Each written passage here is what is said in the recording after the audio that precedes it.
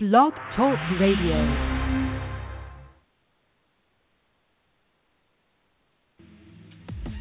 This episode of Dungeon Crawlers Radio is brought to you by Gamers Inn, where adventure begins. Check out their website at gamersinlehigh.com.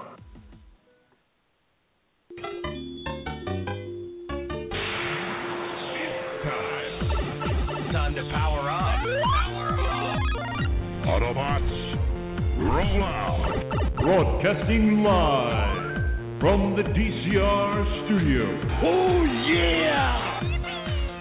The Geek Revolution starts here. Excellent! Get ready for the #1 hit geek radio show out there. Well, it is impressive, isn't it?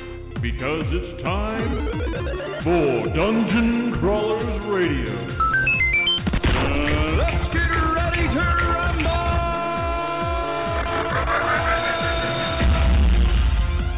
And now, the moment you've all been waiting for. All right. We are live here at FantasyCon's Film Quest. Excuse me, not FantasyCon, Film Quest. I'm sorry. Look at that. I've already messed up in the very beginning. So, we are here at Film Quest Film Festival. That's being at, Jordan Commons. Yep. This is so weird. This is my old high school. So I'm completely twisted around. So, we've got Jonathan Martin here, which is you're the director coordinator. Who exactly are you with the Film Quest? I am thank you first of all for having me. Yes. Here. Thank you very much. I am the director, founder of Film Quest Festival. And, excuse me, frog in the throat there, and it just kind of fell into my lap. And so that's what I do. I program, I judge, I direct, I organize, I do what you do for something like this. Nice. Yeah. He's a one-man show. Yeah, I'm like a There you Morton go. Joe, and so I have things running around, and then, I chase them down in the desert if I need to. And you guys have one of probably the coolest awards ever created. Thank you. We have it actually in the other room. I'll have to bring it out. So come out and touch it. It's real. Yeah, it's real. I've talked to my friends about this several times, and the Oscar, which is supposed to be really cool, and the Golden Globes, they're kind of boring compared to your guys' award. I mean, that thing is. Well, thank you. It's a weapon, first off, because it's very sharp. Yes. You could take someone's eye out very easily, and it's just awesome. Yeah. I mean, Cthulhu. Who doesn't want Cthulhu sitting on their mantle? That's right. It's an epic shelf Yeah. for sure. He will invade your dreams. I have nothing against naked men in general, but I would rather have a Cthulhu statue than some faceless demon staring at me. That's not wearing any clothes or anything. Demon with a face. Yeah. Very nice. I think he's got like a slight smile maybe in there, But, Cthulhu, he'll just peck your eyes out. Yeah. Make you go insane. Yeah. That's what you want from your awards, really. To go insane? Yep. Well, To make another one? Oh, I got to make another one to get another award. Now I got two of them. Yeah. I told Daniel last week, I said, I think that's why there's so many people in the film festival. Once they saw the award, they were like, I've got to have this. I think This is the award. Yeah, I think that's a contributing factor. I think that helps a lot for people wanting to submit their film to the festival. Yeah. I think that helps for them wanting to get involved, and they are on a quest for Cthulhu. They are. So how many entries did you receive for Film Quest this year? We also hold a screenplay competition as well, and so all in all, with films and screenplays, we had 1,252 Holy cow. submissions. Yeah, so that's a lot. That is. Now, That's a how lot. many did you guys have last year? Well, we only had about 4 months to put together the Yeah. festival and all that, and we had about 500. So you guys have more than doubled. Yeah, Which is, wow. 250% growth in like the year, and for a second year festival, that's really That's really really- rare. that is. For a Utah film festival, that's pretty much unheard of if you're not Sundance or Sundance. And as far as genre festivals go, I think because I don't get all the numbers and all that, I kind of gauge off the numbers I do know. I mean, I think not even genre. I think of all the festivals in the world, I think we're in like the top 10% of submissions. Wow. Wow. And I think for genre festivals, again, who knows how accurate that is, but I'm pretty sure that's accurate based off what I know. And but I think for genre festivals, I mean, we've got to be, I'm not going to say we're top 5 or even top 10, but we've got to be top 20, Right. top 25 at least. So, and I think it's because we're so much broader. We're not just centered on horror. We're not just focused on sci-fi. Oftentimes you see these type of festivals and you're just kind of like, I get it. It's cool. It's really cool. But like you're kind of like limiting yourself if you're going to feature genre, programming. Like, why don't you show some animated stuff? Why don't you show some sci-fi? Why don't you show something from the beyond that doesn't quite fit into all the realms? And so that's kind of what we do. I'll tell you, Johnny, when we were done with our fan film over at the Celebration Film Festival, we're like, okay, that's it. That's the last big festival we're getting this into. And then oh, sorry. For some reason, you're cutting out there. Oh, but keep talking. Keep talking. Yes. I love your. Try to keep your finger off of that. I think that's what's wiggling it. Okay, gotcha. There you go. Now try it. Okay. You're not cutting out. Hey. It is awesome that you have a fan film genre for all of us that want to contribute to our favorite franchise. Well, thank you. Yeah, no, Mr. Broken Souls. Yeah. Listen, did you submit? I don't remember. Did that happen? Drunk messaging 2 a.m. Did that happen? Did you text me? Did you say something? Did you say something to me? Yes. No. Jared here. He does have Knights of the Old Republic: Broken Souls playing at FilmQuest in the fan film category. It is nominated for Best Fan Film, if I'm not mistaken. Yeah. Correct? I feel like we just got dropped right here. That's awesome. That just went down. And basically, we do celebrate fan films. I'm not 100% sure how that's going to work in the future. I'll be honest. If you want to glean into the future, we just don't get enough. Just nobody's submitting fan films. Let's be honest. Like it's. Even at conventions, you don't see that many of them, and so because we threaten their lives. Yeah. So that goes down. It's like you will see my fan film. Those lightsabers are real. Yeah. And I think what happens is, so I think we'll still have a place for fan film, but I think we might just have it just if you got a fan film, we want you to submit it, but just submit it as a general short. I think we'll be in the future, but we'll still find a way to celebrate them as well. So. As far as that goes, so in short, just having so many genres to include so many filmmakers is nothing short of incredible. Because so many people can be involved for the first time in one film festival rather than having to pick and choose which film festivals they belong in. Yeah, and we do commercials, we do music videos, we do animated films. Obviously, we do student films. On Sunday morning, we're playing a lot of what we call youth in film block, where it's actually a lot of high schoolers that did films, and we try to celebrate that. We want to nurture people and really give them their taste of the film festival experience with professionals, to be respected like the rest. And I mean, some of those, they're obviously lacking maybe the funds, maybe they're obviously lacking the experience, but we shouldn't exclude them in that way either. We should really try to nurture them, because what's the thing that's going to nurture them and help them grow more than any is helping them by selecting them and giving them that. Now, that doesn't mean we're taking 30 of these, but we take a handful of about 5, 6, maybe 7 high schooler related films that made them in high school, and so we even added a category this year called the Best Youth Film category. Won't get a Cthulhu award. Just wasn't enough submissions to justify that, because each of those awards do cost. They cost some money. They cost some money, but they will get a very nice high quality plaque for it. So and the cool thing is compared to when I was in high school, making a film is a lot easier now. Just go out, buy a GoPro, and then get some editing software, and you're done. Really, you don't need a lot anymore. I'm going to interject and say I don't think it's easier, but I think that the facility has expanded, right? The tools that are now available at a consumer level instead of just a prosumer or professional level have become more available. But I'm not going to say it's easier. Because those cameras back in high school that I had to lug on my shoulder with a VHS tape physically, and then you'd have easier, to cut the tape. Yeah, that was nuts. But no, it's harder because now anybody can do it. You know what I mean? You used to be, you would have to have the money, you would have to have all the equipment to be able to do it, all the resources, and now everything is so cheap. Literally anyone can do it. So I feel like the market is just over flooded with people just going out there making really cool stuff. But now there's just so much of it. It's like a podcast. Yeah, it's like a podcast. Yeah. No, they're everywhere now. Yeah, no, I remember. It was. I don't know if you guys ever heard of this, or if you remember it. About it was actually kind of it was the only one of its kind at the time, and it was broadcasting out of Tooele.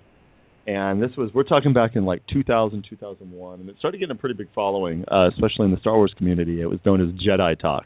Do you guys ever remember that? Yeah. Do you know Jedi Talk? Yeah. I've never heard of it. I think the hosts of the Fan Film Awards were the hosts of Jedi Talk. Oh, really? I think really? So. I think so. They might have been like there. I don't know about that, because there were some things. There were some things that went down. And I know that they kind of left the whole thing because back when they were doing it, the podcast wasn't so popular anymore. It wasn't as accessible to the tools. Mm-hmm. And I think now if they came back, and I love that show, I'd call in at 18 years old and talk Star Wars back when I read the books that don't exist anymore. Yeah, they're gone. Except for in my imagination. And, they're basically my glorified fanfic. And, that I read a lot as well. In high school, I read all of them. And, we'd call in and we'd speculate. And, when J.J. Abrams was yet a dream. and we were creaming our jeans over the Attack of the Clones trailer, and so it's just things like that. But but I remember they went off the air, and I mean, again, it doesn't make it any easier. Mm-hmm. But I think the tools, it's just another way of looking at it. The tools are just so much more accessible than ever before. Well, to that point, here you have the FilmQuest Film Festival. You have over 1,000 submissions. How do you narrow that down? How do you get down to just the cream of the crop that you show to the public? Well, we're showcasing 266 films. And that's a combination of the feature, shorts, music videos, everything. We actually have a pretty large music video selection this year. And you have to watch them. Some of them right off the bat. So, you don't have to spend all that time. I mean, it's just everything doesn't click. Some films get an advantage because of their category they're in. You know what I mean? It helps their cause. But you have some. We added a few more little judges this year just to kind of pre-screen. Ultimately, I have to make the final call. And look, we're not going to get 100% perfect, but we're pretty dang close to having the best.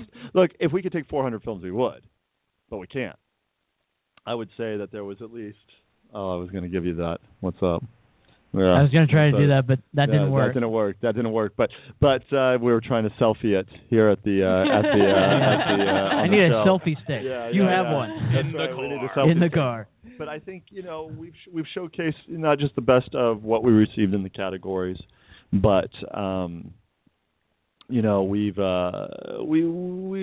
think we've done a really good job of picking the best of what came in, and it got tough with a lot because you only have so much time. And I mean, I think there's maybe 30, 40 films that we could have taken that would have had just as good as a place. And maybe, who knows, maybe if the cards fell differently, could have actually won an award, But so we encourage filmmakers to submit again because you never know what's going to happen, as a result of that.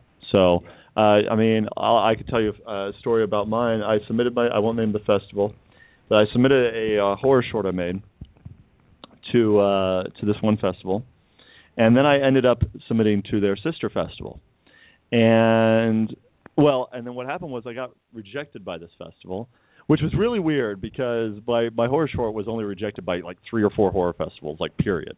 And it played at over 100 festivals worldwide and what have you. And I remember I emailed them because it was just so odd. I was like, was it because it was too long? I just wanted to know. I wasn't mad or anything like that. Then I got into their sister festival, and the director calls me, and I didn't know they were a sister festival at the time. The director calls me like, oh, I love your film. You got to submit to our other film festival. I'm like, oh, what's that film festival? And then he names it, and I'm like, that's the festival you just rejected me from, dude. I didn't say that, I didn't say. I'm sitting here like, okay, fine, I'll submit it again. So not only do I end up winning Best Short at that festival, the sister festival, I ended up winning Best Short and 5 awards at this other festival as well. So either a few things happened. Either nobody actually watched it, or somebody just glanced at it and nothing happened, because obviously once they saw it, they were like, yeah. So this happens. I mean, things fall into your favor, and so that's why I say don't give up, and you're not going. Your existence isn't validated by whether you get into a festival or not. Now, was that award-winning short, was that An Evening with My Comatose Mother? That was it. That is awesome. That was it. I think Josh is having a little fangirl moment over here. Are you? Yeah. You a fan? You a fan? Have we talked about this before? We've talked about. It's okay that you don't remember me. It's fine. No, I remember you. I dream about you frequently. If that's anything to you, but wow. Jared dreaming about me. Flip. What's going on at this table? This has become an awkward moment. This is really It's better that it's out in the open. Your hugs mean more to me than you know. Oh, man. Even more than Doug Jones's hugs? Wait a minute. Is that a tentacle under this table right now, or what is that? So well, now we're going to tentacle pull. Yay. Yeah. So, dodging hentai. Yeah. You just briefly mentioned briefly mentioned Doug Jones. We talked about your horror short, and of course, it immediately calls to mind "Kiss the Devil in the Dark." Getting close, man. I know there's people asking. We have 180 visual effects shots in that, and it's a 26-minute short about in the end, and we don't have a ton of money to do that, but we're trying to get the best that we can out of the visual effects. So as a result of that, it takes time. But I can say very happily that it should be done for the end of July. It's just this festival business has gotten in my way. Yeah. And if it's not done by the end of July, it will be done in August. It's coming. It is coming. And so we'll have a premiere here in Utah, and I cannot wait to get it onto the festival circuit. That'd be awesome. So you already have plans to premiere it in Utah. Yeah. We owe that to our backers at least. Do you have an idea of how you wish to unveil that, how you wish to premiere that? We'll probably do it here, actually, at the Jordan Commons, just because it's central, a lot of people in between. Do at least a 300-seat theater. We'll see how it goes. I know some of the actors want to come out and see it. They've been waiting to see it so bad. But we'll have to see how things kind of shake down. If we get into a few festivals that I have some good relationships with and played with in the past, like in the Los Angeles area, we might just do the Utah premiere, and then you'll end up seeing the celebrities at the ones in L.A. or something like that. Well, we're going to have to see how that kind of shakes down as far as that goes. Yes. And I know we get people asking about it every now and then. It's just like, come on, man, like, it's independent film. Like, we got things going on. I just asked Jared about it the other day. Like, I'm super excited. Well, please let us know, because I'm dying to see it. Thank you. I hope it lives up to the hype. I mean, I think it's very cool. I think it's and I co-directed it with my younger sister, who's here helping with the festival as well, nice. And she actually came up with the story. And so it is a dark fantasy Faustian thing. It's different from Comatose. Not as much humor, hardly as much humor at all. Actually, there's a couple little moments, but for the most part, it's definitely a little bit more sober. And I won't say if it has a happy ending or not, but it's it's got sorcery and it's got demons and all that sort of thing. But we got to make sure it sells right, because the moment things start going hokey, it just takes you out of it. So, but the score is really cool. We're going to be recording the score with a symphony this July is the plan, and the sound design will be coming. The sound design goes hand in hand oftentimes with the visual effects. Yeah. So those guys have got to kind of marry together, and we're 85% done with the visual effects. So just a few more to go. There's a couple complicated ones still left, but there's just a few more to go. So we're getting there. Well, it's exciting. I can't wait to see it. Yeah, well, thank you. Just let us know so we can. We will. And I've got 2 music videos coming out later this summer, too. So one that I shot a while ago in the Comatose Mother universe called Demons, but that's a visual effects problem as well. I don't want to keep blaming that, but if you knew the stories that I have gone through on some of that stuff, that would be a whole other thing. And then I've got another one that I just shot. So, Johnny, where the heck do you find the time to do all these projects, watch 1,200 films, and then at the same time releasing all of this other stuff you've got coming up? I do it a lot on the toilet through my phone. Oh, okay. No, I'm just kidding. I'm just like, but we got that. We keep chatting. I mean, things go on. We got this. I don't know what's going on over there. We've got this. I mean, we'll get people over here. I don't even know where everybody is right now. I'm just kind of looking at it. It just got quiet. Hey, anybody back there? It got quiet because you moved away from the mic. Yeah, sorry. Yeah. He's got a cybernetic implant, so he just plugs it in when he goes to sleep and just loads up. I need one of those. Yeah, I just I still procrastinate. I'm still a procrastinator to some degrees, right? But I'm getting better well, at that it. Makes you an artist. Right. But I'm getting a lot better at it. And you know what? Nothing helps more like a deadline and like 1,000 people counting on you. Nice. So nothing helps like with that more. And but I can't wait till this is done, because this year we're getting the festival to a big place that I've been wanting to get it at, that I would have loved to have had it at last year in year one. But you have such short times and such short notice and stuff like that. And but now that we're here, now that we're doing this, I mean, this is a template for years to come. Yeah. And we'll evolve this festival. This is going to become a film and music festival, and we're still going to start introducing that. Well, and being at the Jordan Commons, you have such a much bigger location than at the Gateway. Yeah, and I love the Gateway. As nice as it was, this just seems to be central, and it's a lot bigger space. Yeah, it's a bigger space. This works for our panels, our workshops. Who knows? Maybe one day my goal is to be like a Fantastic Fest, be like a Fantasia, where we can show each film 2 or 3 times, where we could literally have the festival. I mean, Fantasia goes for almost 3 weeks in Montreal. Wow. It's a major cultural event in Montreal. And that's my goal. So one day, I don't think I ever want to take it past the 10 days. I like this format, the Thursday through Saturday.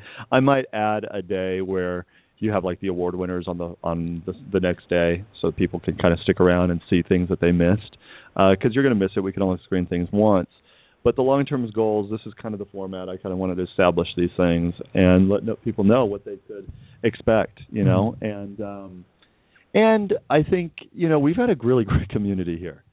I think the next step is the filmmakers are coming. We've got projected 150 filmmakers coming out here. You know what I mean? We've got a screening on Saturday where 28 people are flying in, including possibly, we haven't got 100% confirmation yet, of Jamie Bamber from Battlestar Galactica. Nice. He's in the film. He's nominated for Best Supporting Actor. Coming out. Jessica's face drop over there. Yeah, over there. Yeah. I think we need to come back Saturday. Bloosh right there. And, so he might be coming out. And actually, we had a film. Unfortunately, it had to drop out because they weren't ready. It was called Man vs. Snake. It was like the next King of Kong. And it was directed and created by the editors of Battlestar Galactica. Oh, wow. Also, another guy who's nominated for Best Supporting Actor for a short. I can't remember his name off the top of my head, but he played that rugby player in Battlestar Galactica that becomes the love interest of Starbuck. Oh, and he's nominated as well. Yeah, I know. Yeah, and I know who you're talking about. I can't remember really his name. Really weird Battlestar ties this year. Like year one was about a lot of Doug Jones action. This year it's like a lot of Battlestar action. That's awesome. Like, but that's what's going to happen with the genre still, fair. Yeah. And eventually I think we're going to grow. And again, I was bringing back the community. We're obviously touching a nerve outside the state and all that. And now it's just getting people out here to come see these movies, have a good time, and just realize that what we're making is not what we're making, but what people are making is good stuff. It's something you got to see. And I always tell people, come out and see the movies. You're going to get hooked. You're going to get hooked, and you're going to love it. Nice.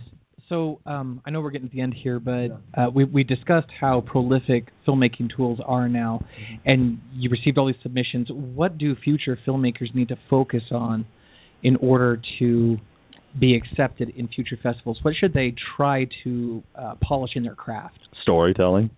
Amen. I mean, and that's such an easier thing to say, but I mean, like when you see things like tonight for the opening night block, and believe me, if you like shorts in particular, you don't want to miss tomorrow night 7:00 block. You really don't, and you don't want to miss the comedy shorts block on Saturday. You don't want to miss a lot. You really don't want to miss, especially this first weekend. I mean, there's great stuff all throughout the week. There really is.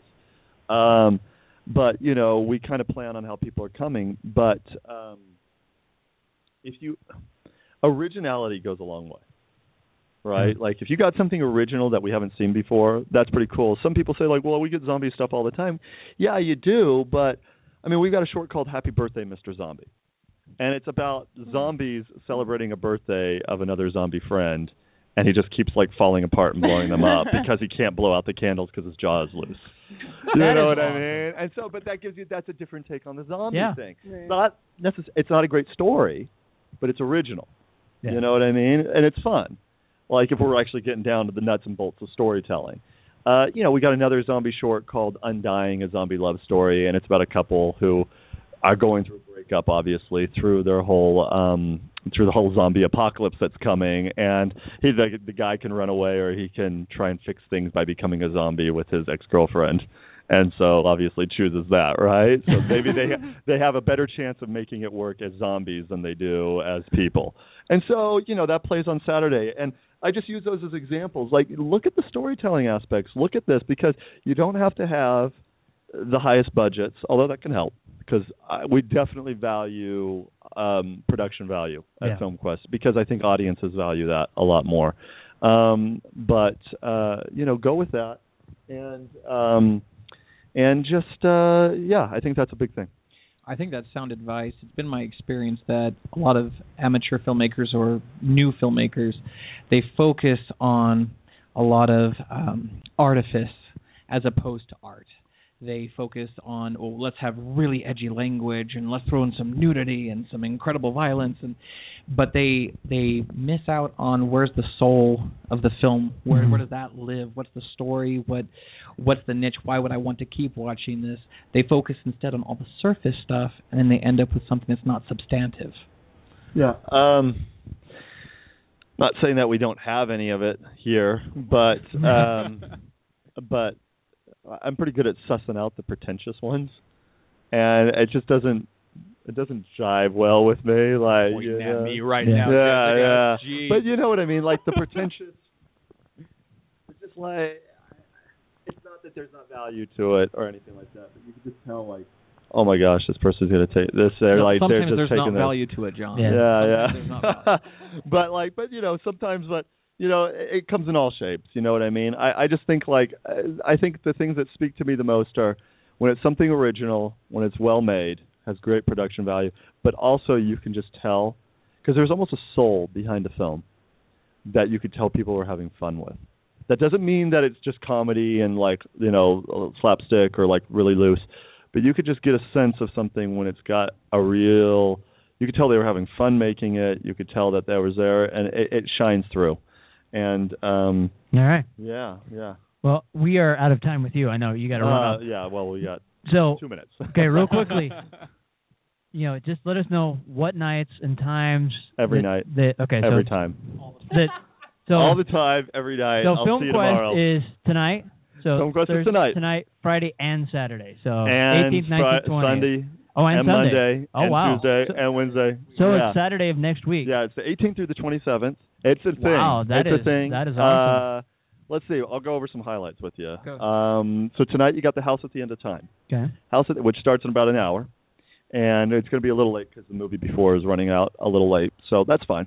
That is actually was one of the highest grossing Latin American films in all of 2013. Utah premiere. Tomorrow night we have the world premiere of Mythica, The Dark Spore, the second film in the series from Aerostorm. Obviously that great shorts block beforehand you don't want to miss. Saturday, 2 o'clock, we have the animated shorts program, the first one. Sweet. Again, can't miss it. 4:30, we have the Utah premiere of The Better Half. Can't miss it. Kind of a supernatural comedy. Also has Chris Parnell in it, Jamie Bamber, a couple other names I can't recall right now. 7 o'clock, comedy shorts block. Don't want to miss it. 9:30, we have the Harry Potter documentary Mudbloods, which is our Harry Potter night. So we're telling everybody to come dress Harry Potter. We're telling them to come out. We're going to have some loot giveaway and Harry Potter red carpet and all that. Then we have some Midnight Madness. We celebrate the darker side of things here. Nice. So we like that. Sunday, Father's Day, you know, we definitely got some movies going on. Monday is our 80s night, Back to the Future on the 22nd. So at 7 p.m., we're telling everybody to come dress 80s, do the red carpet. We're going to have a big 80s themed party. Oh, speaking of on Friday night, flashing back just a little bit before we go back to the future, we have a big party coming up on Friday as well. You liked that, didn't you, Jared? I did. Yeah, you liked that. And then you felt me. Picking up what I'm putting down. And, no, that was me. Yeah. Oh, that was the tentacle. That's the tentacle. You beat me to it. Oh, that's coming up my leg. But go hentai. Or should we do it like the accent? Hentai. So, anyways, coming back to it. So we come in. So Monday night, Back to the Future. Come on in. That's actually tracking really, really well. So I encourage you to buy your tickets soon because that looks like a sellout happening. Or very close to it. Then we have on Wednesday, we have the Utah films. So we have Film Quest Express, the week-long filmmaking competition where teams had a week to make a sci-fi short in 5 minutes. We also have the Utah films. That's where Knights of the Republic is playing, correct me? Or is it the next day? I'm not in charge of this. I don't know. There's 266 films, dude. 9:30. Okay, there you go. Drop that. And then at 7 p.m. on Wednesday, I know, we're rocking through this, but you asked me for highlights. That's okay. 7 p.m. we have a really, really cool legacy film that you got to see from Spain called The Dead, the Devil, and the Flesh. The filmmaker will be here. He's 80 years old, doing a Q&A. Awesome. You got to see it. Really, really cool. Just a cool vibe. Just really different. We could go into details on that another time. Saturday, I mean, I'll just skip ahead. We got cool stuff. We have a big kind of pre-closing night closing party on Friday, and then another closing night party on Saturday. But on Saturday, right before our closing night film is Super Bob, which stars Catherine Tate from Doctor Who. Nice. And Natalia Tina from Harry Potter and Game of Thrones. And they're actually both nominated for awards as well. And so really funny, really good British comedy. In fact, that's a lot of British comedy and humor. And, I mean, there's just great stuff all around. There's things with really cool vibes. We've got a couple horror shorts that have a really cool Hammer vibe. We've got an animated film where they actually took Christopher Lee, rest his soul. They took his likeness and created a puppet out of him. And they have,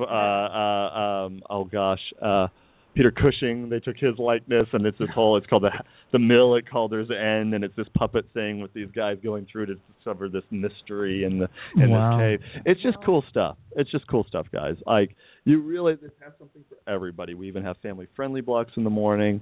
We have tentacle porn. We've got, but again, the trophy. Yeah, we got the trophy. Just keep in mind, use your discretion. Most of these films they're unrated, almost all of them. As the days kind of progress, it gets a little bit more adult. So in the morning, you're pretty much kid safe, and then by the time you start getting late afternoon to the evening, it's more PG-13, starts becoming R-rated. So just be aware of that, guys. So nice. Yeah. All right. Yeah. Well, thanks for coming on the show. And come back. And yes, everyone, come down, be a part of the festival. If you're not here in Utah, fly here. Drive here. Yeah. Make sure to check out FilmQuest on Facebook for more information. Thank you. And who else do we need to pimp? Do we need to pimp anybody else? Is there anyone else to pimp? What? Doug Jones. Pimp Brian Higgins. Hey, Brian. Just chilling. The Irishman over there. Yeah. Yes, he helps coordinate our FilmQuest Express competition. He's out here to kick it with us. And he's also in Kiss the Devil in the Dark, by the way. Yeah. Yep, he's got some heart-pounding adventures in there. And so we'll see how it all goes. And I don't know, maybe you guys should bring Brian on here after this. You guys keep going. That sounds like a fine ambush. Yeah. Yeah. All right, guys. Well, thank you very much for having me. I look forward to talking to you next time. Please come back. All right, we will. Yes, during the festival. You guys can have a home. All right. Okay, we're going to take a small break. We'll be right back, folks. Gentlemen, behold, Dungeon Crawler Radio!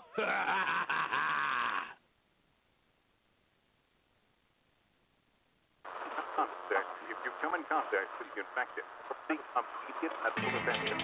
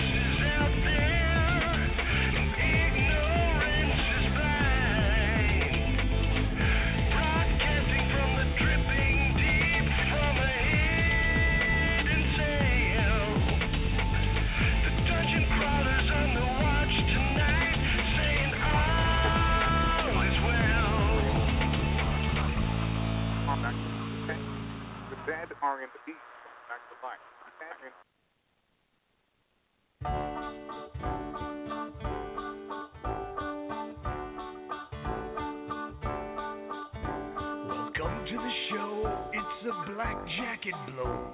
I'll give you doubloons for the picking. Blunderbuss blues and black spotted muses, songs from the sweet to the stinking. I've got peg-leg pianists and high-patched dragoons who thump on their bassist guitars.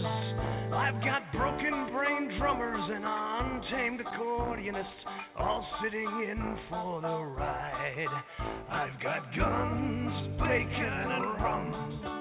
Bring your pegs and your blackjacks and guns, and fire the cannons and sound off the bosoms to beat your brain Spaniards and drums. I've got guns, bacon, and rum. Bring your pegs and your blackjacks and guns, and fire the cannons and sound off the bosoms to beat your brain Spaniards and drums.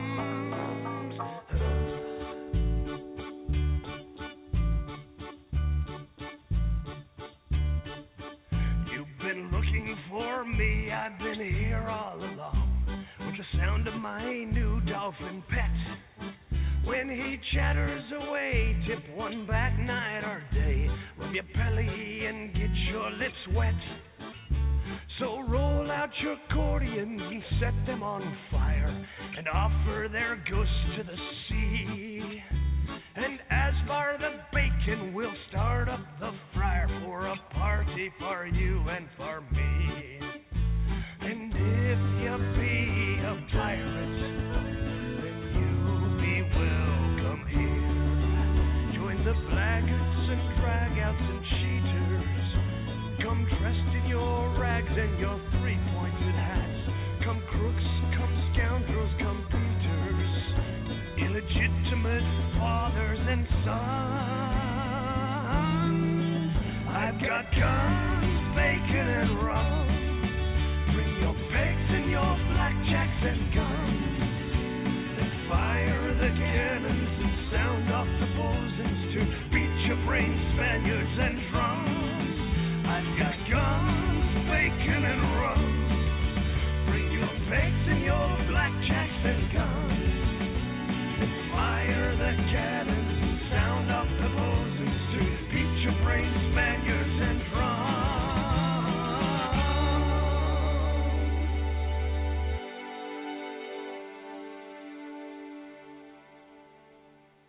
All right, we're back. Welcome back to Dungeon Crawlers Radio, where things are going crazy, and apparently Josh has a tentacle. It's been confirmed. It's medically true. It's medically true. Wow, today, this evening went in a very interesting direction. But if you are in the area or interested in really cool films, come down to FilmQuest. Jordan Commons here in Sandy, right off of State Street in 9400 South. Yes, it's where I used to go to high school, and it's now a theater. I'm sorry. I know. So come, enjoy, be part of this, and there's some pretty cool stuff going on. So as you heard, if you didn't hear what Jonathan said, just wait, and you can download the show later. And then hear what he said about all the highlights. So we'll just go for that. And then we have... Brian Higgins. There we go. You are one awesome man. How are you doing? I'm fine and dandy, but when you talk about tentacles, when I first came to America, I had an Asian persuasion, but I couldn't find one that had enough tentacles to float my boat. Oh, that's awesome. You have left him speechless. I don't think I've ever seen you speechless before. It's called empathy. Yep. And that's one way to get the listeners' attention. Yes. If my accent wasn't enough. Yeah. So you're involved with the FilmQuest Film Festival, is that correct? Yes, I am. Tell us about that. What do you do with them? Well, my participation is I run FilmQuest Express, which is the filmmaking content aspect of FilmQuest. Basically, you have 5 days or 7 days. I should know since I invented it, but you have basically a week to make a fantasy film. And there's 5 different aspects that you have to incorporate into that. And again, this is the second year that we've done it with FilmQuest, and it's still getting the word out, and we think we'll get a lot more people. So the films are really great. It's an opportunity to give people the opportunity to have the opportunity to make a film and see it on the big screen. So how many people entered the festival? This year we had 5, which isn't too bad. Wow. What was there? We dropped out as contestants because of scheduling conflicts, and now I'm really wishing I told that guy to stick it. Yeah. So was there a theme this year to Yeah, it was because we lucked out and had our start date was May the 4th. So that was pretty easy that we did. Brilliant. It was sci-fi, so we sort of looked at the fan film aspect, and then we had the elements that so there was a character, location, and a couple of other things which if you want to find out those things, you'll have to come to the screening to come and see. But it's just a great way to help people get out and make stuff, you know, because in the independent world, you make stuff and you may never get a better screening than YouTube, you know. So what I do with my festivals, with FilmQuest Express and all my other festivals, it offers guaranteed screenings and gives people the opportunity to make stuff, you know. So. And YouTube is fine and dandy. It's a wonderful medium by which to broadcast your work, but there's truly nothing like seeing your work on the silver screen in person with a crowd of people whose reactions you can absorb. Yep, exactly. And to have the people, you know, just feeling that the love and the validation and getting up in front of people and doing a Q&A and talk about your stuff, and that's the beauty of film festivals, you know. And I don't think we'll ever lose that aspect, you know, even though everything's going, you know, digital and streaming, Netflix, you know, it's still great to come out to a film festival and meet the filmmakers, meet the people that were behind it. And I find like in Utah, it's difficult because in my other festivals, I do get a good response, but it's all like filmmakers that come. You know, it's harder to get the public because people just want to, they're worried that they're not going to see anything good. But of course it's good because it's all curated. Yeah. It wouldn't screen if it wasn't. But people in Utah just feel, I can only go and see the Avengers, I can only go and see Jurassic World, whatever, because everyone else says that it's good. And they don't want to take the opportunity. Yeah. But I'm here to say, you know, I choose to live in Salt Lake. I'm not just putting this accent on. But I choose to live here because I can see there's a real great opportunity to build from the ground up. And we need the public to come out because you're going to see stuff, like you're going to see the next Spielberg or you're going to see the next Christopher Nolan, whatever, and you'll be able to say, "Oh, I was there when I could talk to him straight away and embrace his content." So, well, you bring up a great point because I'm not originally from Utah either. I'm not putting this accent on either. Okay. But I'm originally from California, yeah. And moving out here, I was surprised to see the absolute, the enormity of the filmmaking community in Utah, the support that Utah gives to filmmakers. Mm-hmm. It's a second Hollywood out here. It's an enormous, enormous film community that kind of went under the radar, I think, until just the last handful of years. At least that's when I noticed it. Of course, I live here now. But But yeah, I think this is wonderful that you're bringing this opportunity. Does FilmQuest Express have a particular night during this festival? It's Wednesday night. Wednesday night of so it's part of the. Because again, of course, we want to get more people. Like my other festivals, I do get larger groups because they're more established. So I have another festival that's happening at the moment that I had 32 films in there. Wow. But with FilmQuest, we want to try and cross-pollinate and get it larger. So in order to give people value for money, we mixed our 5 FilmQuest Express films in with other Utah films. So it's like the Utah Film Night, and that's Wednesday night at 9:30. So. And all the filmmakers will be in attendance, and we can. Nice. They'll take photos with you if you want. Now, what exactly do they have to do to qualify for this? So it's you just register. Register, and they have so many days to do it. Yeah, they've got a week to do it, and that's week. What's good. Like I run other festivals that are sort of in the same concept, like the 48-hour film project, where you've got 48 hours to make a film, which just happened last weekend. Mm-hmm. Which is pretty crazy because somebody had a B-17. And they made a full-on World War II. Wow. Yeah, like a full-on World War II reenactment in 48 hours, and it's one of the best films, one of the best short films I've ever seen. And it's pretty incredible. Wow. But, so yeah, you just need to register. Like I'm very much, it's all about the content. If you've got basically, I heard Jonathan say, you need the story, and that'll come across, because it'll be the audience interaction. If you can entertain them just in your story, it doesn't matter about your production value. Yeah. Of course, if you've got a B-17, you've got production value. Yeah. But there's other films that are just, really just straight animated. Just one guy, but his story was incredible, and everyone can can jump in. But like I like to you just use your phone. Everyone's got a camera in their pocket now, and it's and yours is going off. It's very my phone is going off. That is weird. And it's full HD. And it's not about what camera you use. It's the person behind it. Yeah. And people can make there was a film in Sundance last year that won a couple of the awards that was shot fully on the iPhone 5. I heard about that. And it's incredible. Seen it yet, but yeah, was it called Selfie? No. But it's about how you manipulate your footage and I also have a nonprofit in creativity and mental health where I'm helping people express themselves through filmmaking, because filmmaking is manipulation. You go and see a romantic comedy, you're going to cry. You go and see an action film, you're going to punch the air. You're going to, and all this comedy, you're going to laugh. And it's just storytelling. And in the mental health world, there's so much stigma attached to people are scared to raise their hand and say, I'm depressed. Right. Because people say, just get over it, just grin and bear it. But if I've got cancer, everyone comes running. But mental health is just as life-threatening. Sometimes more so, Yeah. So I help people tell their stories through filmmaking. So a way it's all manipulation. It's showing people this is my story in a different way that's going to touch your heart. Right. And then they're going to come around and give you a hug afterwards. That's incredibly important. Yeah. So most filmmakers know that making a 48-hour film is not easy, and with it usually comes a lot of trial and error and mistakes and all that kind of stuff. As the overseer of the 48 or the film festival for Film Quest Express, did you hear any horror stories coming in from the filmmakers? Cops showed up, this, that. That always happens at our 48. Oh, yeah. Yeah, well, I always tell everybody, especially these days, don't use guns. If you're going to use guns, use them inside, because the police do like to shoot people these days. And you don't even need to have a gun in your hand to get shot these days anymore.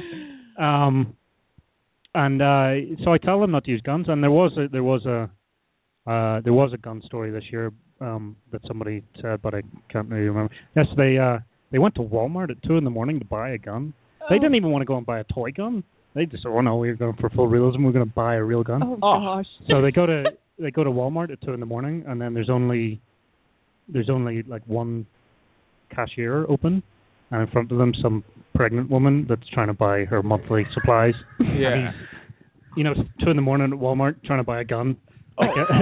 Just, come on, lady, come on, I've got things to do. So it was sort of construed, and no one would believe, I gotta go and make a film at 2 a.m. Oh my god! As long as you didn't buy rope and a mask with it as well. Duct tape. Those are the things you just have at home. That's true. Yeah, and then there's always crazy stories, because people in the 48-hour people want to make a horror film. Oh yeah. People want to make a cop film or something, and there's always issues if you're doing that in a public place. Yeah. People shouting. So it happened to me years ago when I was doing one in Boston. When I first came to America, I came by myself. I came with a suitcase and $280 in my pocket. Wow. And I was very disappointed to find out that the streets weren't actually paved with gold. Oh. But I thought, okay, well, I got to meet people. I got to know people. So I thought, well, I'll take an acting class, because then I'll be with these people for 8 weeks, and I'll get to know them, and then we can develop relationships. So in the acting class, there was me, there was another Irish fella, there was a Korean woman, and a fella from Thailand, and a Mexican, and that was our. That sounds like the start of a joke, doesn't it? Yeah. And then we decided, well, I'll enter the 48-hour film festival, and then so that was our team, and we pulled action adventure, and we thought, okay, well, we've technically got 2 Asian people, and we got 2 Irish people, and we got a Mexican, so let's make the Triads versus the IRA. Nice. And oh my gosh.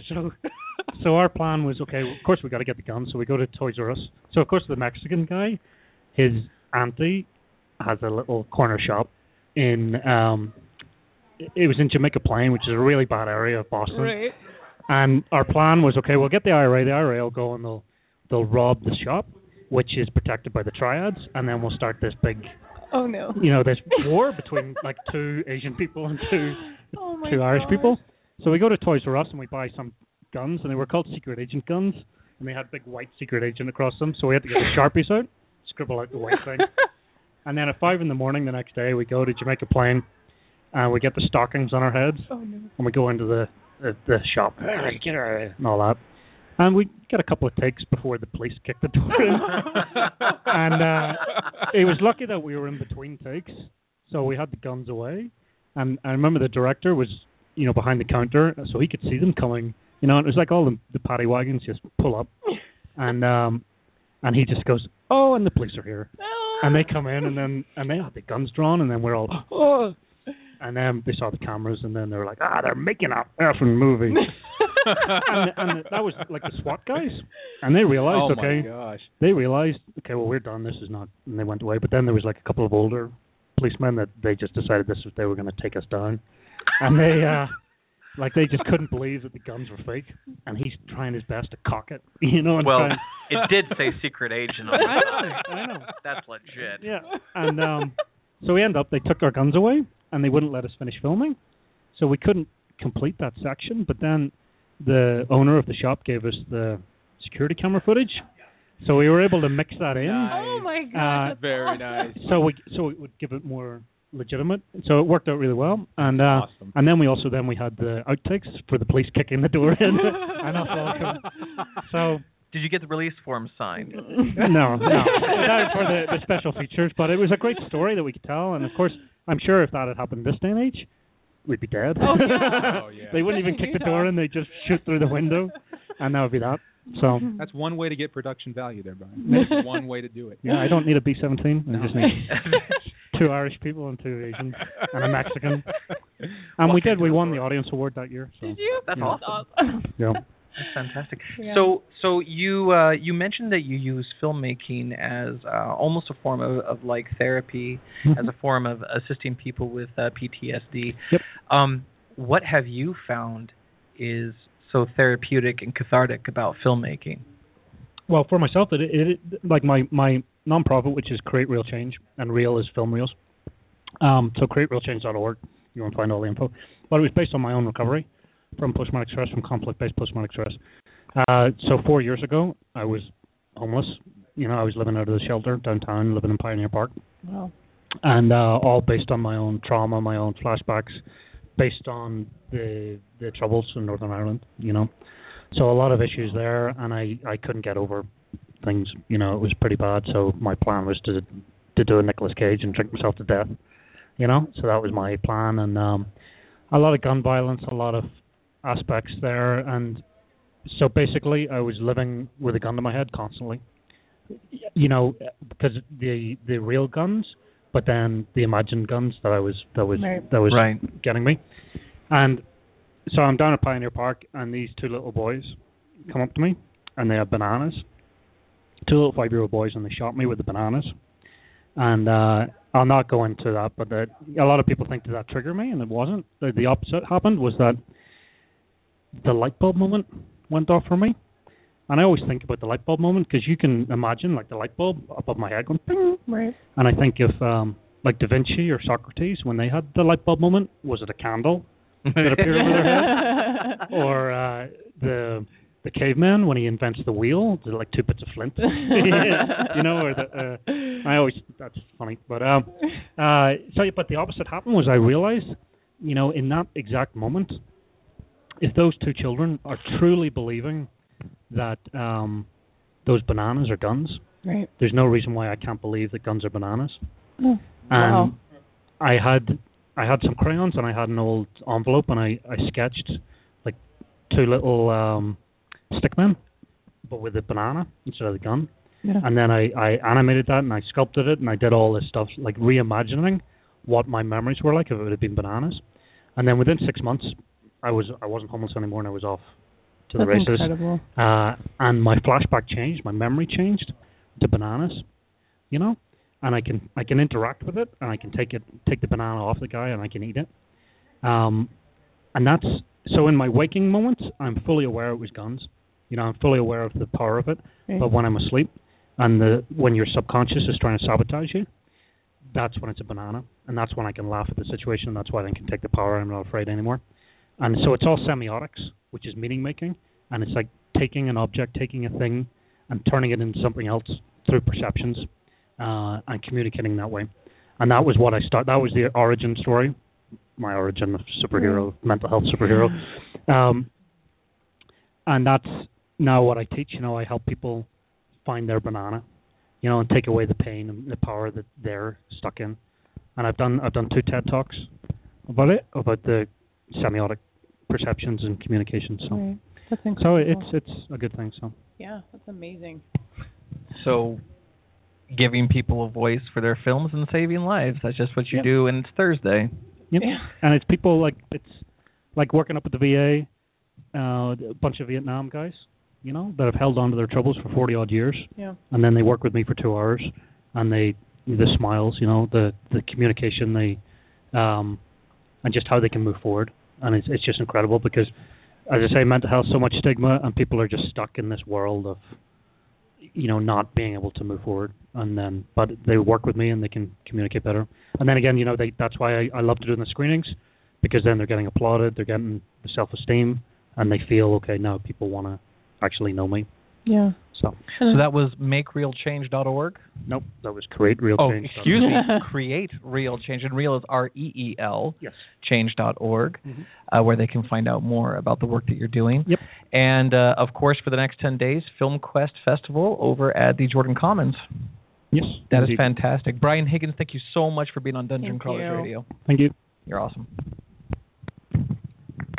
All right, we're going to take a small break, and we will be back.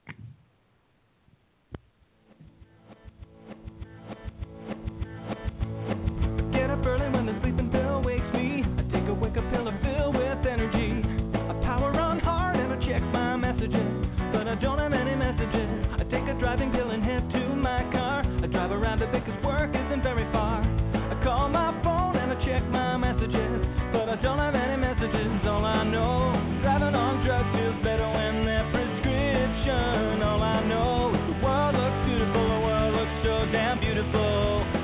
I feel fantastic, and I never felt as good as how I do right now. Except for maybe when I think of how I felt that day, when I felt the way that I do right now. Right now, I feel fantastic, and I never felt as good as how I do right now. Except for maybe when I think of how I felt that day, when I felt the way that I do right now. Right now, right now.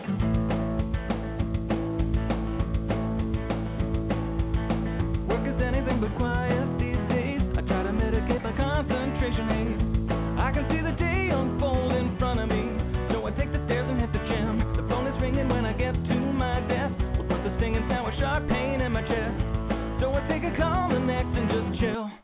And then it's time for lunch again. All I know is work is easy when you don't stress out about deadlines. All I know is to take my medicine. I always take my medicine. I feel fantastic, and I never felt as good as how I do right now. Except for maybe when I think of how I felt that day, when I felt the way that I do right now. Right now, I feel fantastic, and I never felt as good as how I do right now. Except for maybe when I think of how I felt that day, when I felt the way that I do right now. Right now, right now, right now, right now, right now, right now, right now. Sometimes I'd like to slow things down, enjoy the moment when I look the moment.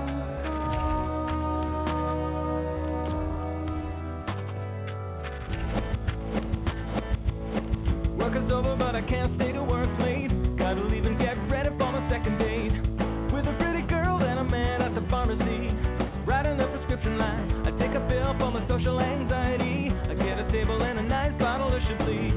Now it's getting late and there's still no sign of her. I have another glass of wine. All I know is the wine lasts longer when you don't gotta share it with someone. All I know is the steak tastes better when I take my steak tastes better pill.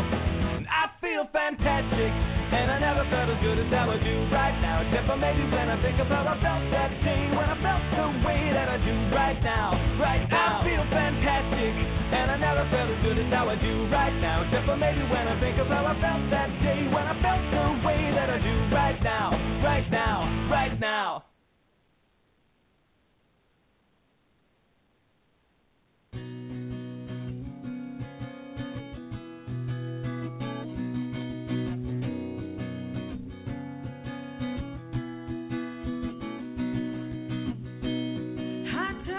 Chances, who knew that they'd pay off? Focusing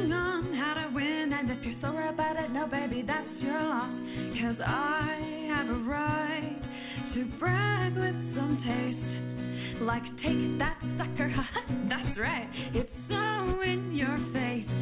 'Cause it's the best game ever. 'Cause it's the best game ever. We did this together, I guess things now are fine. My happy dance is getting down, and I'm running around like it's hammer time. I do a mom joke, but you're already disgraced. You're slow, I did it, I can't believe it, and now my fears are faced. 'Cause it's the best game ever. 'Cause it's the best game ever.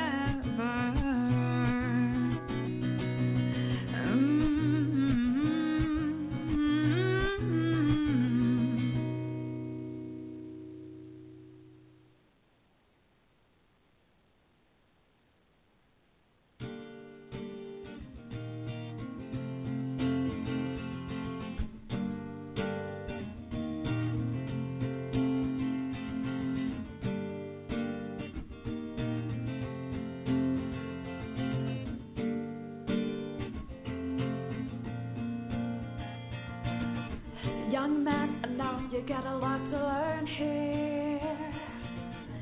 So many things for you to understand. How I'm the leader of this game of a nation. Any man who stands against me gets the backhand. King of the con, I'm the king of the con. King of the con, and I always get what I want. Just ignore the fact that I have cankle. Jared Padalecki, neither Jensen Ackles have got nothing on me. I'm the handsomest thing alive, despite the fact that cracking half the high dive. King of the con, king of the con, king of the con, and I always get what I want. There are those who claim that I'm a cheater. I like to win, so what? It just tastes sweeter. I have got the league of my legendary men, a legion of my legendarmanians. King of the con, king of the con, king of the con. I can make you pay, so don't you stand in my way, 'cause I'm the king of the con.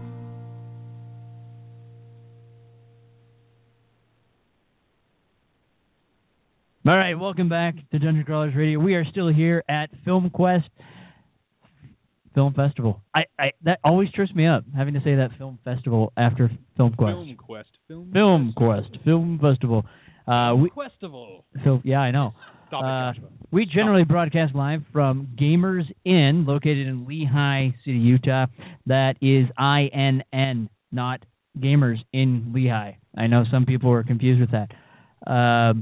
As well as some people have been complaining about the die. They have a die on as part of their logo on their sign outside, and some old lady called in, making sure they weren't a gambling location because gambling is illegal here. I would just roll with it, man. It was hilarious. Right now. Did you know that you have a dice on your sign, and that's.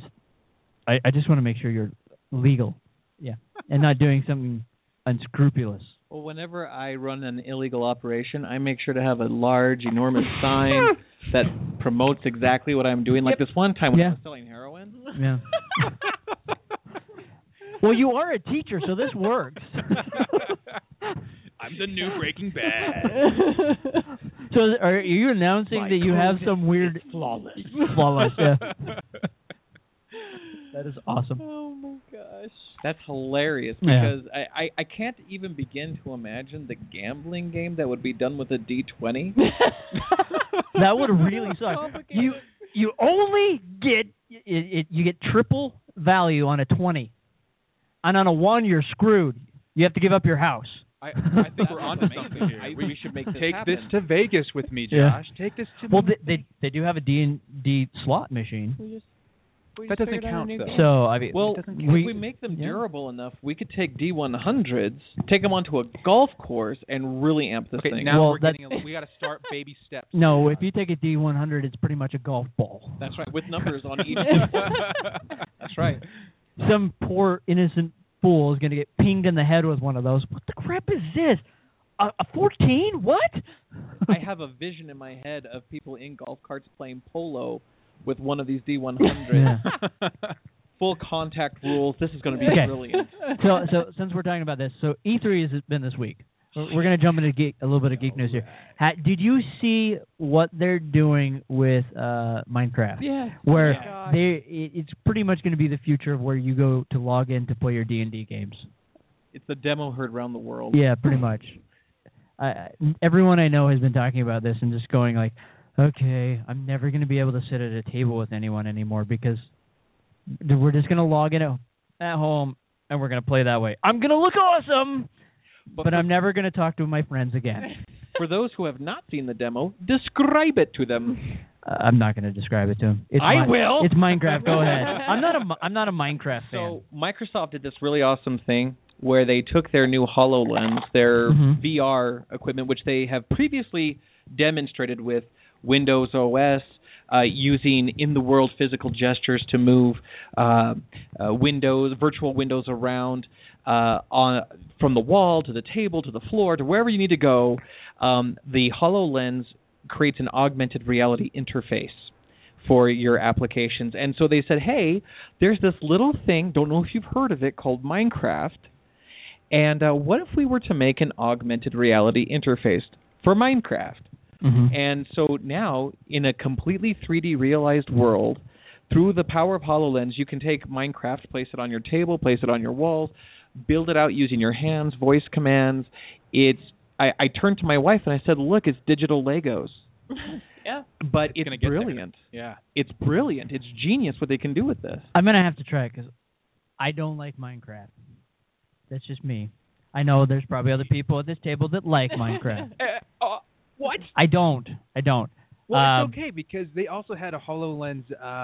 But Halo. You're right. But if it's in that type of virtual reality where I can plunk it with my hands like Legos, I may convert. You know, it may be like religion where you convert to it. Well, the danger here. I don't know how many of you are the fans of the show or are fans of Red Dwarf. The BBC. I love Red Dwarf. Smoke me which Kipper. is coming out with another season, I know. by the way. On Dave. Yeah. Everybody's dead, Dave. They had to create their own TV network to do more episodes. Well, it's awesome. They had in that show and in the books, they had something called Better Than Life, BTL, and the problem was it was that era's drug. It was so good, it really was better than life that people would not leave the simulation. I think Microsoft might be at fault for this. Maybe. With the HoloLens, like if you see Minecraft in that demonstration, there's no way that people are going to play Minecraft using a PC or a Mac ever again. No. But the only problem with that is they went back and did Agatha Christie stories. I mean, come on. They could have done something awesome like Star Wars or something like that. Right, because Star Trek with the holodeck never did anything like that. No, they did not. No. They did really cool mobster, ones, and they there was that pirate ship. And in the time that they fought Moriarty. Yep. Who convinced them that they weren't on the holodeck anymore. Yes. You guys are nerds. Genius. Sorry. A bunch of nerds. Okay, so... No, but for real, one day we're going to see Microsoft have their logo against every screen in the world, and the logo is going to melt, and behind it is going to read Skynet. Because it is literally taking everyone's lives and consuming it with this like amazing. If people, just to be more descriptive with the product, you can literally see 3D, almost like holograms lifting up out of the table and play Minecraft literally like Legos.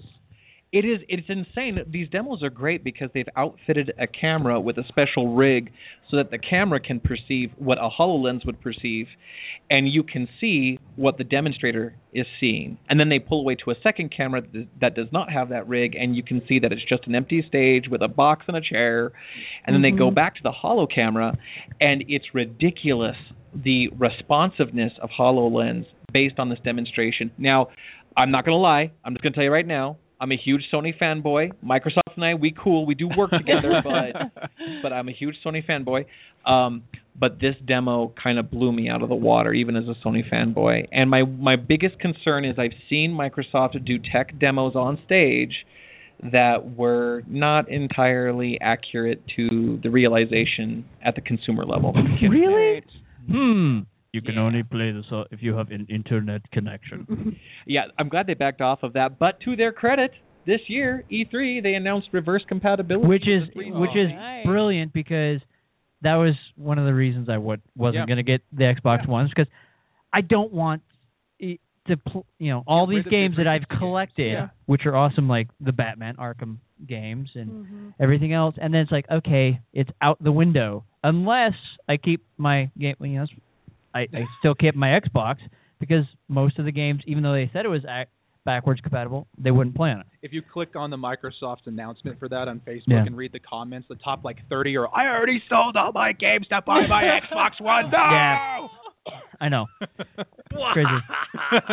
Says Microsoft. Yeah, it's okay, you can buy him again. We don't mind.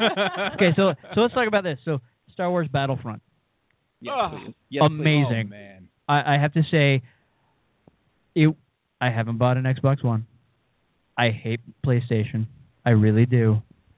I had my PlayStation 2, and then I left. I went to Xbox. Yes. I just watched the demo, and it's like, this looks awesome. I mean, I still have my other Battlefront games, and they're okay. They're cool. But I play them every day still. I do. I do. I do. I do. I love it. But I'm sitting here looking at this game, and I'm like, I feel like I'm in the freaking movie. Yeah.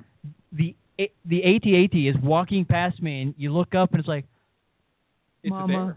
There. Yeah. No, it's absolutely incredible. Now, if they get the Holo thing working, and then you could play that, and because I know they've been talking about designing a wallpaper that you can put up in a room, and it has micro projectors built into it, that the whole room, it pretty much becomes your holodeck. Now, if you could play Star Wars Battlefront in one of your rooms in your house, and it literally always feels like you're in there, how amazing would that be? It's BTL. It's better than mine. It would. It's literally, hon, I'm going to Hoth. I'll be back in an hour. Take your coat. I have a feeling something like that is in development. Have you guys heard of the virtual reality theme park, The Void, coming out in Utah really soon? Yeah, we talked about it on the show. Yeah, okay. So, I mean, that kind of technology is here, and it's being presented that way. At E3, like we mentioned before, they had a demonstration of Halo 5 in the HoloGlass. Yeah. And so you could literally run around one of the decks of a Pelican or whatever and interact with your environment in a Halo reality. Yes. That is coming. And Nintendo is like, we have a new Metroid. Well, hey, the one thing I'm going to say about Nintendo is they know their market. They know that they are not going to be the next Xbox or PlayStation. They could have been. They could have. I completely hate that explanation. They could have. But they've decided, okay, because of poor decision making, they're going to target the kids that hooks them into the video games and hooks their parents into buying their video games for them. And let's face it, how many times have you gone and said, dude, I want to go play Nintendo again or Metroid? Now you're getting a cool Metroid game. You're going to play it. I guarantee it. When I say that, I'm talking about my GameCube and my N64. Yeah, I have one. I'm not talking about my Wii, and I don't have any desire for the Wii U or the Wii U. I don't have a Wii U. No, I don't have the Wii U. I have my Wii. I mainly play Mario Kart on there. Right. And Mario Party. See, and that's and my Star Wars lightsaber battles. Yeah. Waggle your way to victory. Yep. Way to go. It's not really fighting like with a lightsaber because you're just kind of up and down, and I can defeat everything, but I can pretend. My daughter will turn 4 next month, and for all you, we'll get on that topic later. But anyway, she turns 4 next month. She has always loved video games magically somehow. I think it really is genetic. And one of her first games that she cut her teeth on was Lara Croft and the Temple of Osiris. All right. Wow. Like she loves that game. She loves playing together. Whenever the babysitter comes over, she gives them instructions on how to play. Wow. My 6-year-old's playing Cookie Monster on the Wii. She plays, and I have to put the Cookie Monster cover over the Wii remote. She plays Lego Marvel. She plays Lego Wow. Hobbit, That's awesome. And the only reason I bring this up is I realize that Nintendo has found a way to make lots of very quick money. Yeah. But it's money with no longevity. That's true. A lot of the games systems have no longevity. The Star Wars game, I was bored with it over in a week. The only thing that's cool is I got to do lightsaber battles whenever I want. Sure, absolutely. Yeah. I realize this is sort of like a religious topic. I totally get that. Religious, political. Because we're talking about Star Wars? Because we're and Nintendo. Okay. But welcome to the Church of Nintendo. I realize that you transitioned from PlayStation to Xbox. Yeah. I transitioned from being a hardcore Nintendo fanboy from 8-bit NES and Game Boy all the way up through GameCube. As soon as the PS3 happened and the Wii was announced, it was over. I completely switched sides. I had a PS2, never had a PS1, but I switched over to PlayStation 3, PlayStation 4, and I've never looked back. And it kind of breaks my heart because I believe that Nintendo was the original, they were the innovators. They were. They were. But then they made bad decisions. Terrible decisions. Because the original PlayStation was supposed to be their next-gen console. And the designers made a cartoonish Zelda game, and they're like, no. And they scrapped it. And Sony's like, hey, this is awesome. And then they jumped, because they were designing it, they moved forward. That's the PlayStation. Now we got cartoony Zelda games. So I don't know. It's like, wait a minute. Well, and in their defense, if any of you saw the Sony press conference, they're also making a cartoony Final Fantasy game. They are, but that's okay. And then they're remaking Final Fantasy VII, which looks pretty. It looks amazing. Cool. It's pretty, but my only thing is it going to ruin everything that we loved about that game? Because we're getting parts that were supposed to originally be in there that aren't now, that weren't in the original game. Yeah, Aeris was supposed to come back to life. You don't get that. Now, are they going to put that back in? Are they going to change it? Are they going to tweak it? Is there going to be some tie-in to Advent Children? Who knows? One of the greatest decisions I think Microsoft ever made was updating Halo for the next-gen consoles. Yeah. That blew me away. Yeah. And I'm not a Halo fan, but that blew me away. So good. And I'm hoping it's kind of the same route with Final Fantasy because, again, it's a story that everyone's grown attached to. Everyone knows it. It's a great story. But it if is. they alter it in this remake, I think it'll really upset some people. Yeah. Well, see, Square Enix has done that. I mean, look at Final Fantasy 4 or 2 for the U.S. people. That's been remade for the DS, and they altered that completely. I'm playing it currently on my DS. And I'm just like, wait a minute, this didn't happen. And they did that with 6 or 3, if you're following the number system for the U.S. That's right. Yeah, and so what we got better graphics. It was cooler, kind of cartoony, but they changed things. So I'm afraid they're going to do it again. But, we'll see. The other really cool thing that came out E3 that was announced was the new Transformers game, which looks amazing. Generation 1. It's got that cartoony feel, just like some of the Dragon Ball games that have been out there. And you get to play the Autobots. You get to be Optimus Prime. You get to be Bumblebee as the Volkswagen, which the only way has to. Yes, it's you can be Grimlock. So if you want to go toting around as a Tyrannosaurus Rex, you can do that, as well as Wheeljack and Sideswipe. So pretty awesome. Got really cool graphics. As And they did Devastator correct. He didn't have anything swinging back and forth in between his legs. Thank you, Michael Bay. Yeah, for all of and he's huge. I mean, that was one of the cool things of the trailer is you have this big building and they're fighting in this thing, and you see this massive hand slam down on top of the building. It's like, that's so awesome. Yeah, the little 8-year-old in me was like squeeing. I love reminiscing about when Saturday mornings were about cartoons. Dude, Saturday mornings were awesome. Mm-hmm. Now they suck. They really do. They do. My kids wake up and they're like, Saturday mornings, the knock on the door. Can we have breakfast? Yes, go eat. It's 7:30 in the morning. I want to sleep in. Can we watch a show on Netflix? Whatever. Go away. Watch a cartoon. Saturday morning cartoons are eradicated for the most part. They're gone. There is no station that plays cartoons anymore. So other than even Cartoon Network. Yeah, Cartoon Network is like the cartoons are disappearing. Well, they are, and they're being replaced by cartoons that really aren't supposed to be cartoons. Yeah, no kidding. Yeah, stuff that like requires a parent to get you in first. Well, the one thing I did really like that they did have, like they had Young Justice. They had some really, or even Teen Titans, and now you got this weird Teen Titan looks really little bubblegum versions. Yeah, and they're not even. It's not even cool. 6:30 on a Saturday. That's the only day that children want to wake up at 6:30 in the morning. That's right. And get up, Dude. go downstairs. Make sure the parents don't wake up because they totally ruin it for Yeah. everybody. And go watch your show. I would go watch Transformers and He-Man, and as much as Voltron, as much as I hated G.I. Joe, I still watched G.I. Joe, and got my, now you know, my moral lesson for the week. Generation gap between you guys and me, I'll admit it. But my Saturday morning cartoons still consisted of Animaniacs. Looney Tunes. I watched Animaniacs religiously every weekday. So much that we So Utah they send their kids on a handcart track. We sang all of the Animaniac songs the entire 3.5 days we were gone, and you were never allowed back again. all the way up. I mean, we just kept singing the songs, and and our dad of the track, we kept going. We were just like, can we call you Dadu? And we called him Dadu the whole time. Dadu. Oh my God! I mean, it was awesome. They've never let us go back on another one, and we drove, our Trek parents nuts because we kept singing the songs over and over and over again.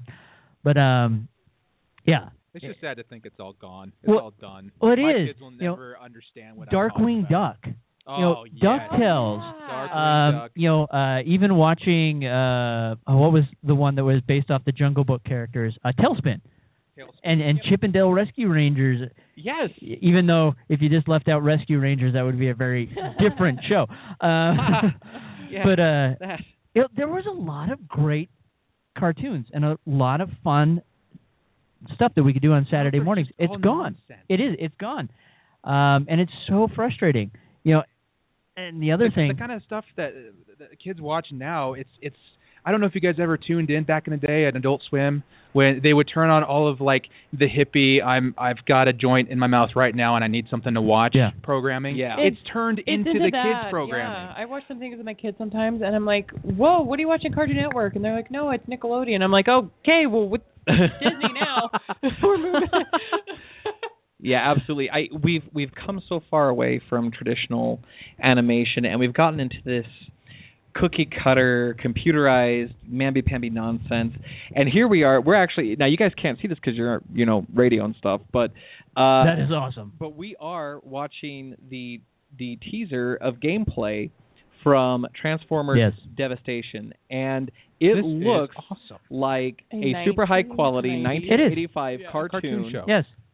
That is just ridiculous. Yes, it's it is beautiful. Bumblebee is a Volkswagen when he's a robot. And he's fighting Megatron. And he's fighting Megatron. And kicking some butt. Who is a Ruger, right? Yeah. I mean, and Bumblebee when he is a robot, he has a Viking helmet with horns. And it's just, this is the way it's supposed to be. This is one of the few things that's kind of bugged me, and I know we don't have a lot more time, but Megatron's gone from being the old gun that we're used to like some tank. Or a weird tanker truck or whatever, and thanks Michael Bay and other people, but it's just been this is really cool because kids out there are going to be able to play the old Transformers we loved, the Transformers we're used to, and of course we're going to be playing those Transformers as well. But it looks like it's a really easy, fun gameplay, and you're not on your own. There's the other Transformers that you're not playing are also, as we saw, Optimus jumped in the battle as well. So that's pretty cool. There's just so much that we're missing out on. No more Saturday morning cartoons. There's some really cool stuff coming out. But so we're going to be throwing stuff out at you on the website, on Facebook page, and stuff like that for Film Quest. We'll update you with that.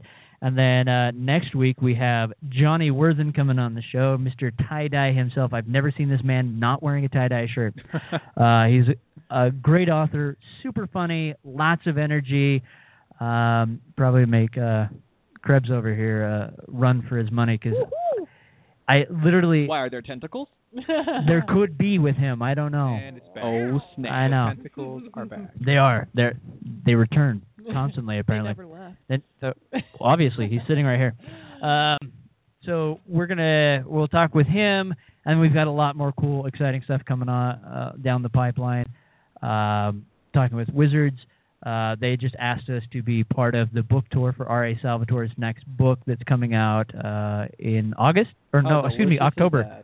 So we are going to be a part of that book tour, which is going to be pretty cool. And we got